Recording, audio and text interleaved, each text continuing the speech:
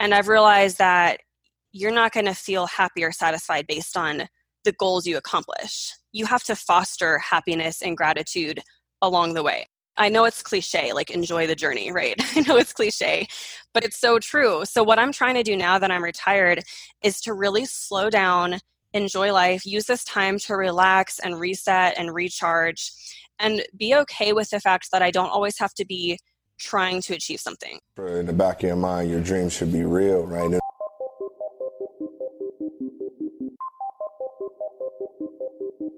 Thanks all for tuning in to Dreamcatchers, where we make things happen. Dreamcatchers was formally launched to unlock the hidden potential in successful, self-motivated individuals who desire to take their life's work to the next level but need support to evolve. We are a collective group of professionals with various backgrounds that use our talents to assist those individuals in realizing their wildest dreams by providing education, inspiration, and direction.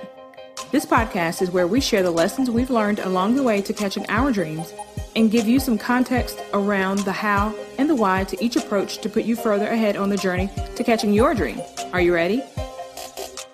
Hey, everybody, and welcome to the Dreamcatchers podcast. I'm your host, Jerome, and I've got the pleasure of having Rachel Richards with me today. Rachel, how are you? Hey, Jerome, I'm really good. How are you?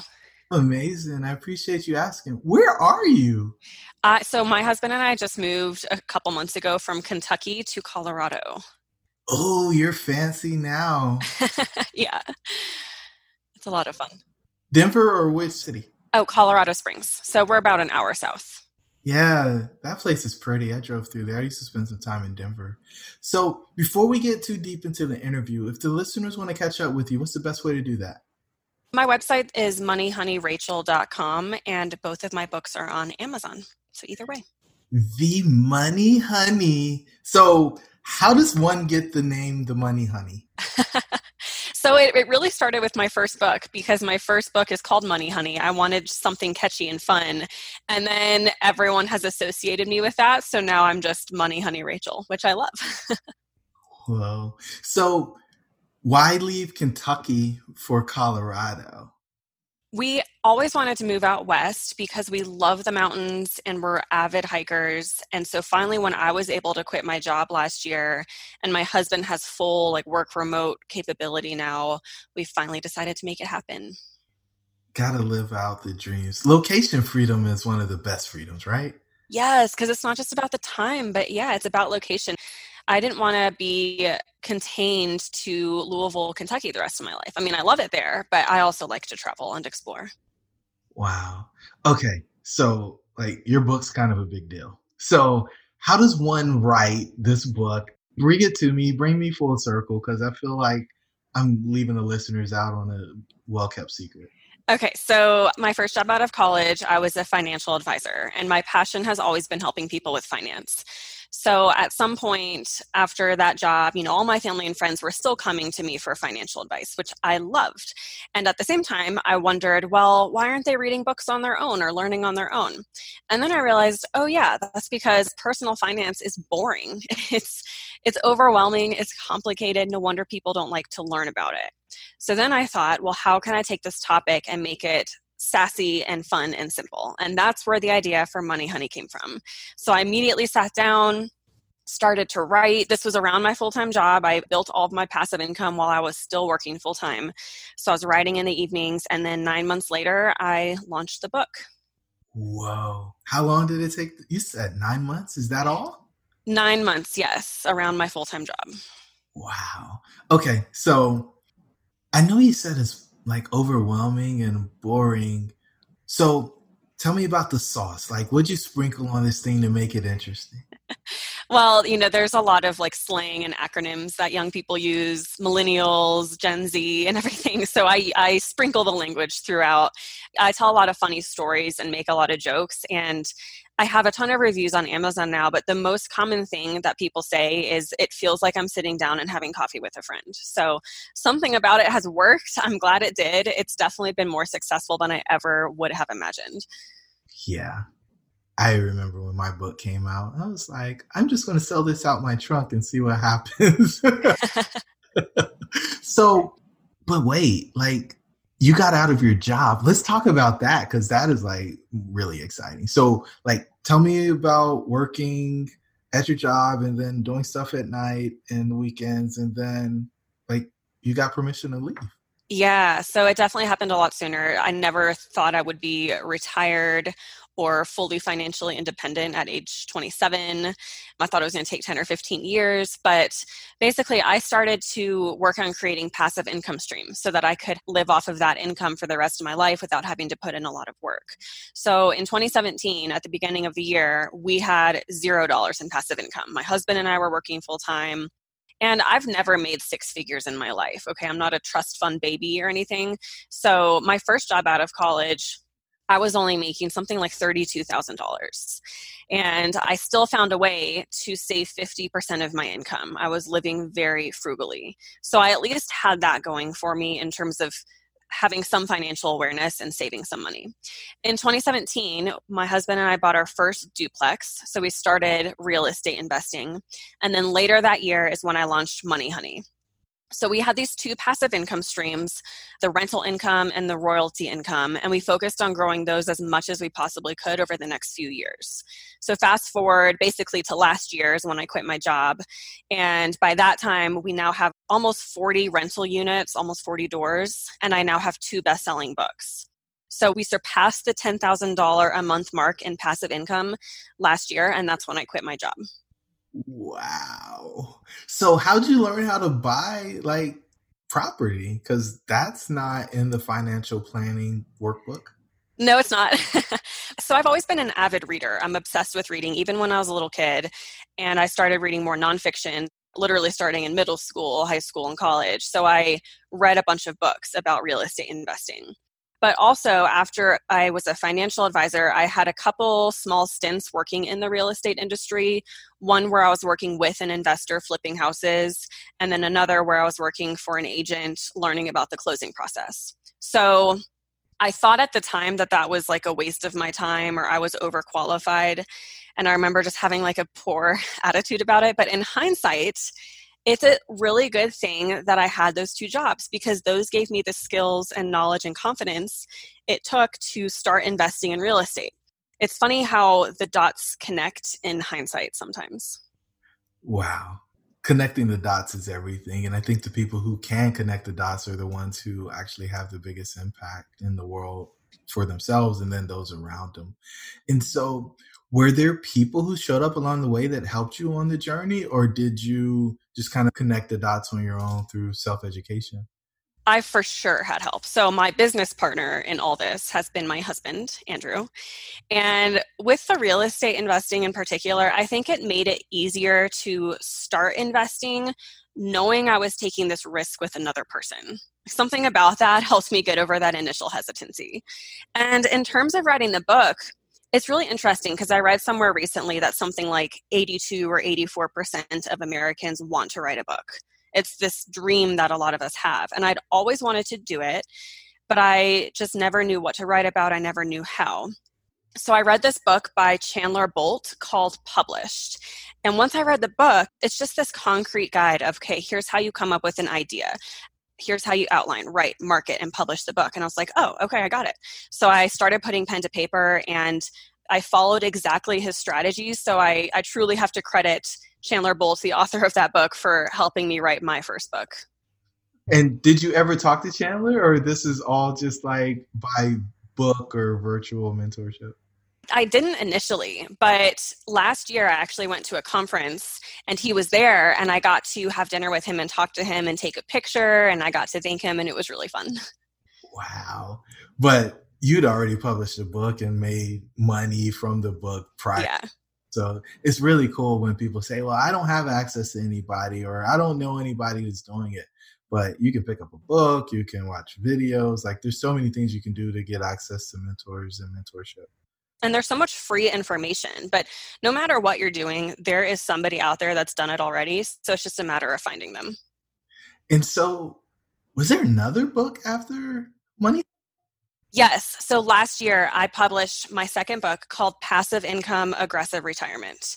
And it's about kind of my journey, how I quit my job, because a lot of people were interested in what is passive income? How does it work? Like, how are you doing what you're doing and quitting your job? So I wrote about that. And then the main portion of the book is all about different passive income streams. So I outlined 28 different passive income models. So trust me when I say there is something out there for everyone. Whoa. And so as you're going through this stuff, I mean, did everything just click and it worked exactly how you expected it to work? No, not at all. That would have been amazing.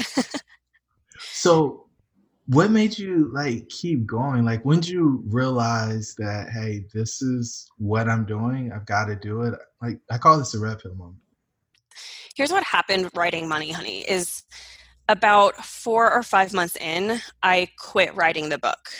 And I fully quit. I had no intention of picking it back up. Here's the thing I was telling myself by that point. I was telling myself, your writing is crap. And who are you, Rachel, to write this book on finance? And if you go through with this, it'll be an embarrassment. So it was such severe self-doubt that I quit writing the book. Now, luckily, I had a good friend encourage me to pick it back up. And she's like, you have to finish what you started out to do. And so I did. I picked it back up. Really, in the end, the only reason I went through with publishing the book is because I told myself, if I can just help one person, that's all I want to do. That's truly all I wanted to do. So I really lowered the expectations to overcome that. There wasn't a phrase for it at the time, but now, people call it the imposter syndrome, when you feel like a fraud or who am I to do this? And that's what I was struggling with. But so I was able to push through and sort of ignore it. But I didn't really overcome it until about 6 months after launch. Because, when I first launched the book, I'm getting all this great feedback from my family and friends. And that was good validation, but also you take that with a grain of salt because they're your family and friends and they're going to support you no matter what. So it wasn't until later when I started getting emails from random readers that read my book. And I started getting a lot of them, like in my inbox every single week. And so about 6 months in, I finally realized, I think I've actually done something that's helping people here. I think I can give myself the permission to be proud and to fully stand behind my book because I've written a really great book. So that was how I overcame eventually the imposter syndrome. That is beautiful. So for me, it wasn't my negative self-talk. It was people who I let read what I was writing, telling me the same things that you said to yourself. And quit for longer than a couple of months. I think it was like a year. And then I came back. And they asked me the exact same questions. Who do you think you are? What qualifies you to do this or that? I kind of did it. So yeah. And that's so rough. Isn't it funny how we'll listen to the one negative feedback over the hundreds of other positive feedback we get? Without question. It's like I read some research or watched a video. I don't remember. Maybe it was a podcast. You're like, you need 10 positives for every one negative to balance it out. And just like we're like hypersensitive to the things that aren't flattering. Yeah, for sure. So that's why I never look at my reviews because they're overwhelmingly positive. But, once in a blue moon, I'll get a really crappy review. Then I question my entire existence. So you won't believe this, but talking about reviews, so I hadn't looked at reviews in like 3 years. And I looked at the beginning of COVID and it was the most scathing review that I've ever seen. And I mean, you could tell this person was like a true writer, right? Not the engineer who pretended to be a writer, but like somebody who maybe went to Harvard or something and got this literature degree and then the PhD and all the stuff. And I mean, it was so eloquent, but it was so mean. The worst. What's up, tribe? It's your host, Jerome. I just want to let you know that we put together a free 15-point checklist for exiting the matrix. Jump on over to dreamshouldbereal.com in order to pick your free copy up. Let's get back to the show. But anyway, so it just goes to show like everybody's not going to love what you do, but I don't think that matters. And as long as you can help one person, I think it is worth it. And if you help one person, including yourself, I think it'll help other people just because we're not that different from everybody else. So I appreciate you dropping that little tidbit there. And so were there any small challenges along the way that are worth talking about and how you overcame them? Oh, for sure. So since I'm a finance person, I'm very frugal and I can be frugal to the extreme. So one challenge I faced with writing Money Honey was how am I going to launch this without spending a lot of money? Because other authors will spend thousands of dollars on a book launch, 5, 10, 20 grand, even more than that. And I was like, well, I don't know if this is going to even sell, right? I read another statistic somewhere that most self-published authors sell 250 to 300 copies of the book in its lifetime. So I tried to kind of do a break-even analysis, just assuming the worst, basically. And I ended up finding a way to launch Money Honey for less than $600. But it was definitely an obstacle I faced, getting over those fears of spending the money when I didn't want to, investing in myself, investing in my business. You have to spend money to make money. And that was a little mental barrier for me.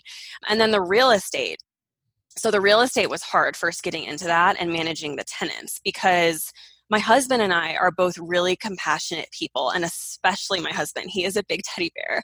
And so, tenants would be late by weeks and months, and we would buy into these sob stories, and I'd be like, oh my gosh, I'm so sorry. It's okay. Do what you need to do. And then in the end, of course, we'd get screwed, and they would leave owing us thousands of dollars.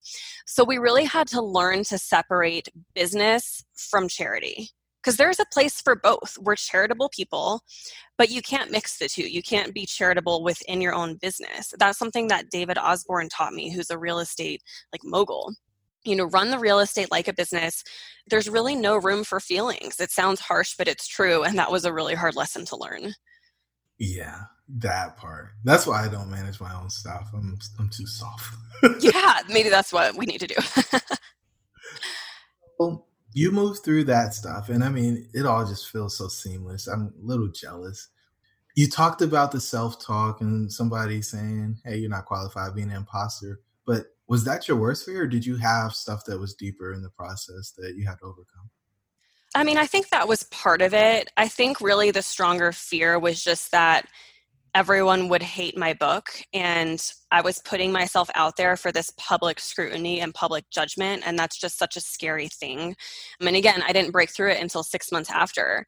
And then I had a ton of financial fears too, because there are certain areas where I take risks financially, but I'm also very conservative financially in ways, and resistant to spending money. So I think the ultimate fear that's always driven me is losing my money, not having enough money to take care of myself, not having enough money to take care of the people I love. And I think that was actually from my childhood where that fear developed, because I grew up in this really wealthy county where people in my high school were getting brand new BMWs for their 16th birthday. Okay. I was not. My family was always on a budget. We weren't going on trips, let alone going out to eat at restaurants. We never did stuff like that. So I had this feeling that I didn't fit in at a young age. And that's not how you want to feel in middle school and high school. So I realized then that I didn't want to end up like everyone else struggling with money. I wanted to be different. I wanted to be able to take care of myself, to do the things that I wanted, and to be totally financially independent. So those fears are really the reason I'm so ambitious and so goal-oriented. I think I've largely overcome them, but I'm sure they're still ingrained in me in a subconscious level. I know another lady who has the same thing. It was just she got picked on for the home that she lived in. And she was like, I just hated that the school bus would pull up in front of my house and all the kids would pick on me about where I live. And we ride by and see their homes, and it's so different. And that's my dream, is to have a really nice home. And she's done it. So kudos for overcoming that. Because I think that can be paralyzing, right? And it's easy to acquiesce into whatever was done in the generation before, because that's what you're familiar with. And if you're not careful, that's what people expect you to do. They will kind of ostracize you for trying to do more or have more. So yeah, that's so true. So you're going to face obstacles along the way, no matter what you do. No matter what you do. So you might as well do it and enjoy the life of your dreams, right? That's right. Was there a point where you hit rock bottom, or has it all been pretty comfortable? Oh gosh, definitely hit rock bottom. Maybe not many times, but a couple times at least. So financially, I don't think I've had a rock bottom financially. Mentally, absolutely. So I suffered as an entrepreneur. I really got burnt out at one point. And I think a lot of entrepreneurs struggle with the burnout. But it's funny, when I was about to quit my job last year, I had another fear that I was going to not have anything to do all day, and I was just going to be lazy and sleep in and not do anything. And I guess I just didn't know myself that well, because the opposite of that happened. And I went from working 40 hours full-time to working 80 hours on my own. And the thing is, when you're working for a job, you have a start and end time, right? typically you're working 8 to 5, so you have those boundaries. When you're working as an entrepreneur or business owner or for yourself, you don't have those clear boundaries. And so it can become a lot more difficult to protect your personal time. Plus, the stuff I was doing, writing books and helping people with finance, I love to do that stuff. I'm passionate about it. So I could work a 12-hour day and be like, oh man, that was a lot of fun. But in reality, you can't keep that up. That's not good for your mental health. So it did at one point in my journey, it did turn into pretty severe anxiety that then developed into depression.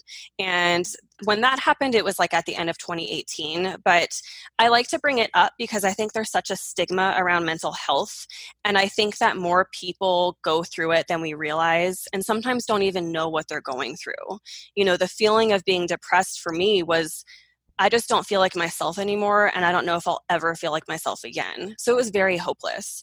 That taught me to really put boundaries into place and to protect my time viciously and to not let other people kind of rule my life and rule my calendar. So I learned to feel more in control of my time and my schedule, but that was probably my rock bottom. Yeah. So my friend Greg Washington has a podcast called Guards Down, and it's about raising awareness about complex grief and PTSD. And he talks about depression and all of the things around it and the collateral damage, because when you're going through that, like, you're hurting and you end up hurting other people, whether it's intentional or not. It's just a byproduct of being in that state. And not knowing something's wrong is the part that gets really dangerous, right? 'Cause to isolate, that hopelessness feels like a pit that you can't climb out of. And if there aren't people who are paying attention and watching you pretty closely, you might do something that's permanent for a temporary situation. And it doesn't matter how good your life is going, like, you can go to that place. 100%. You're right. The scary thing is not knowing, because it took me months to identify it. I just thought, everything's bad and something's wrong with me. But then I finally realized, actually, I think I'm really struggling here with a mental health problem, and I think I need some help. And so it took months for me to realize, okay, I need to go get a therapist, and I need to go do all these other things so that I can feel better. And it's also scary because other people around you don't necessarily have experience with depression and anxiety, so they don't know either. They just think you're in a crappy mood all the time. So I've really done a lot more trying to educate people around it just from my personal experience. But I think, it's something anyone can be prone to. Yeah. Beautiful. I appreciate your courage and transparency on that for sure. Thank you. So you come back from rock bottom. What's kind of the reward for enduring this arduous journey? Definitely several rewards. And the most obvious one is the fact that I'm now retired. So it's a lot of fun. I don't have to go into work anymore. I don't really have to do a ton of ongoing work. With passive income, is anything 100% passive? Maybe portfolio income, but for the rest, no, not really. I mean, you're still going to have to put in a couple hours a week or a few hours a month to maintain the passive income streams. So it's great though. That's all I'm doing now. And now my life is about working when, where, and if I want. And it's definitely a freedom that I'll never take for granted, because now I can do the things that I love and that I'm passionate about, which continues to be helping people with financial literacy and writing and traveling and hiking. So it's a lot of fun. And I would say the other big reward, which is probably even bigger, is just knowing that I'm making an impact on people. Getting those messages and those emails from my readers saying, thank you for writing this book. Like, this book has changed my life. I've paid off my student debt. I've paid off my credit card debt. I'm going to finally be able to retire, and I didn't think I was going to be able to. There is no feeling more rewarding than hearing somebody say that. Woo! Yes. Thank you notes. I love the thank you notes, right? And yeah. I was talking to a guy, I work with a guy in coaching, and like, he's been seeking like affection and appreciation and that type of stuff, but he fears rejection, so he doesn't want to call. And so, look, I promise, the more people you help, the sooner you'll get to that place where people are spraying that love on you that you desperately seek. But just having to go through the initial rejection is a thing that I think most people miss. And it's a part of just the entire sales cycle. So that was absolutely a gem. You said something, I want to come back to it because you said it twice, and I should have got it the first time. And then I definitely should have got it the second time. But I'm coming back now because I can't let it go. You said it took me 6 months to get over the imposter syndrome after launch. Yeah. How do you know it was 6 months? Well, I just think back, and I feel like I remember it was around that time that I started feeling confident. Because up until then, I still felt like this fraud, and I was heavily promoting this book that I don't think I even believed in 100%. And so it wasn't until I got that outside validation from external readers, people, strangers, people that didn't know me, my confidence level started rising. And then I really got behind my book and realized, oh yeah, like I actually wrote a really great book and it's helping people. So I think that's kind of what changed in that period of time.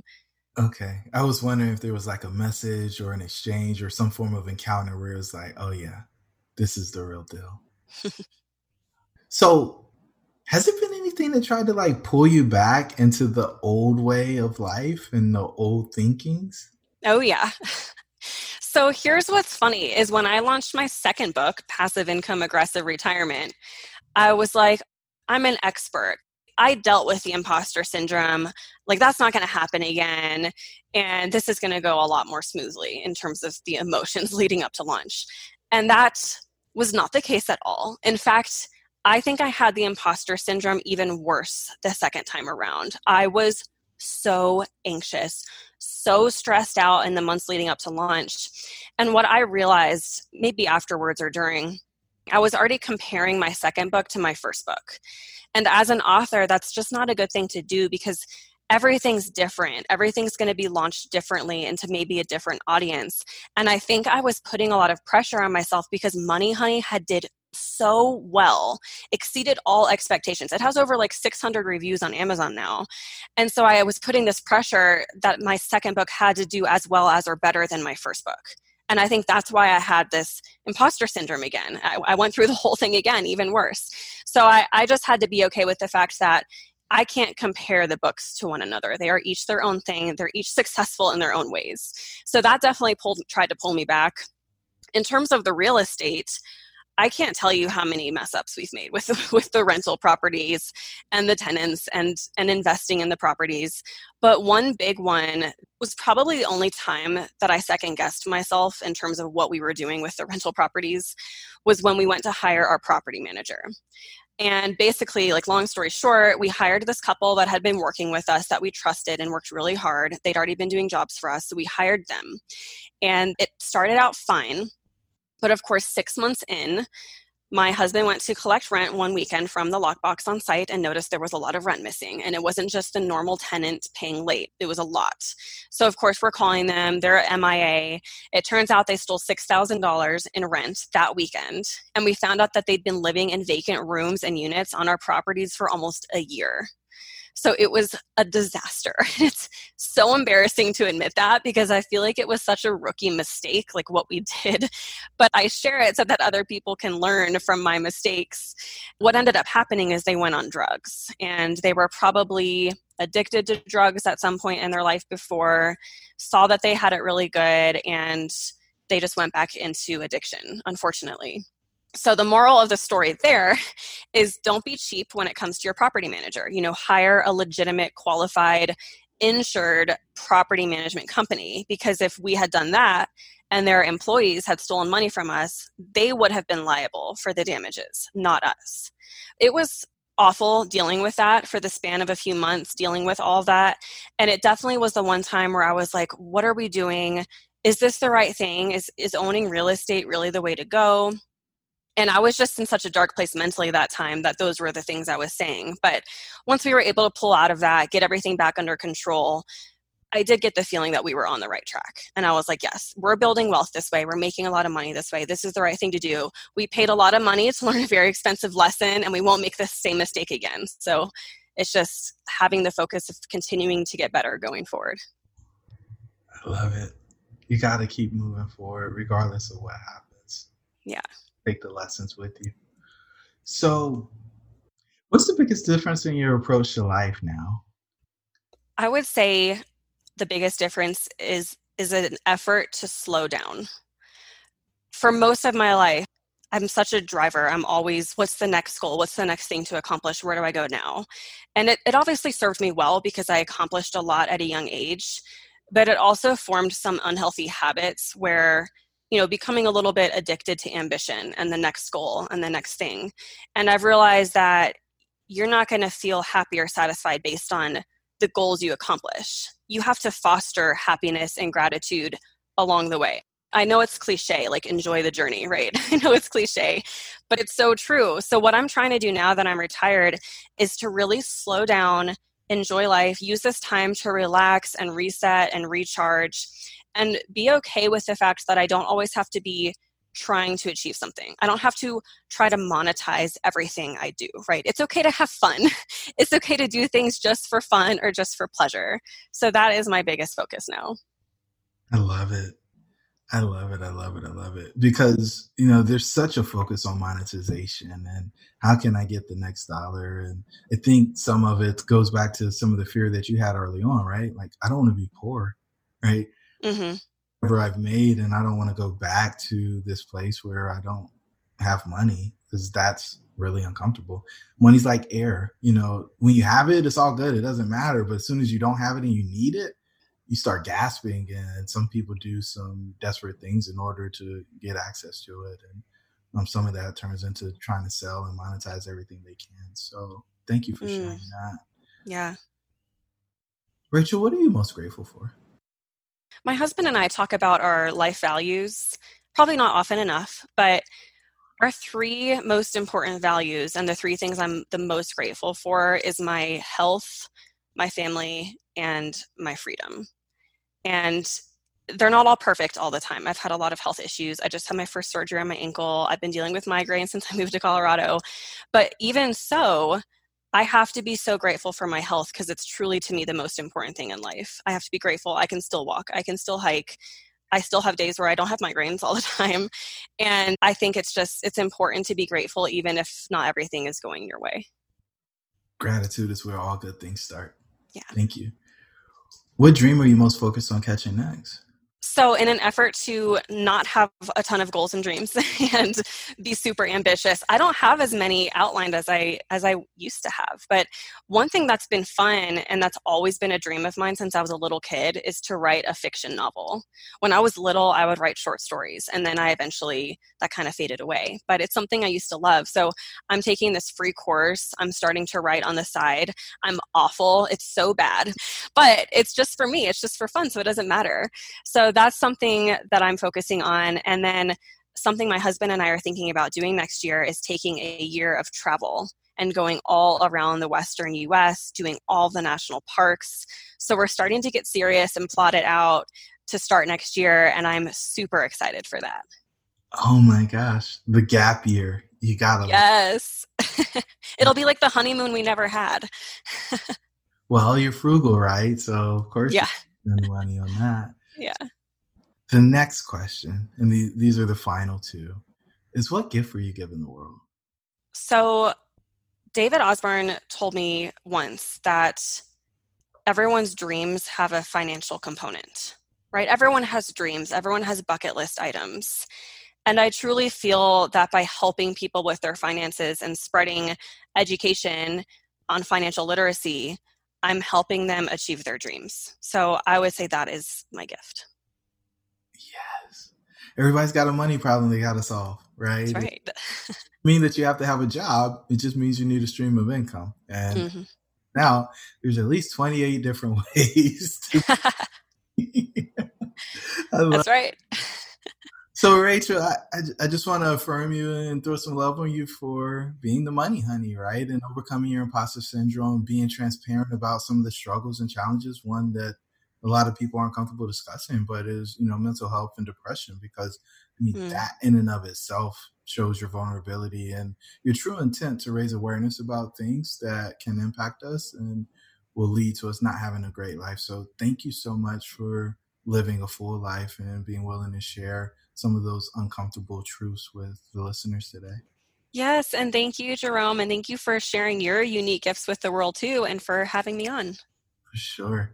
And so the final question is, what's one thing you want the people to take away for our conversation today? I want people to understand and believe that anyone at any age on any income can achieve financial independence. Yes. Yes. Like put a period at the end of that, or maybe some exclamation points. I love that. I remember a guy telling me, hey, Jerome, it's not your age that allows you to retire. It's the number, right? It's dollars. And back then I was trying to put money in a 401k and didn't realize that like income today is more valuable than a big old nest egg that's or you draw against in the future. But yeah, I mean, that's it, right? You grow your income from sources other than your work so that you don't have to go to work. I love it. Thank you for that. Yeah. Oh man. So we wrap it up with that. Any other thoughts before we jump off? I'll share my passive income starter kit for free for your listeners. If anyone wants to download it, they can go to moneyhoneyrachel.com/bonus. Awesome. Guys, jump in and get the bonus. It's good stuff. All right, Rachel, thanks again. We'll talk soon. Thanks, Jerome. Thank you for joining the tribe today. We would love to hear from you. Please don't forget to rate, like, and share. Perhaps someone you know could benefit from what we've discussed. Until the next time, remember that your dreams should be real.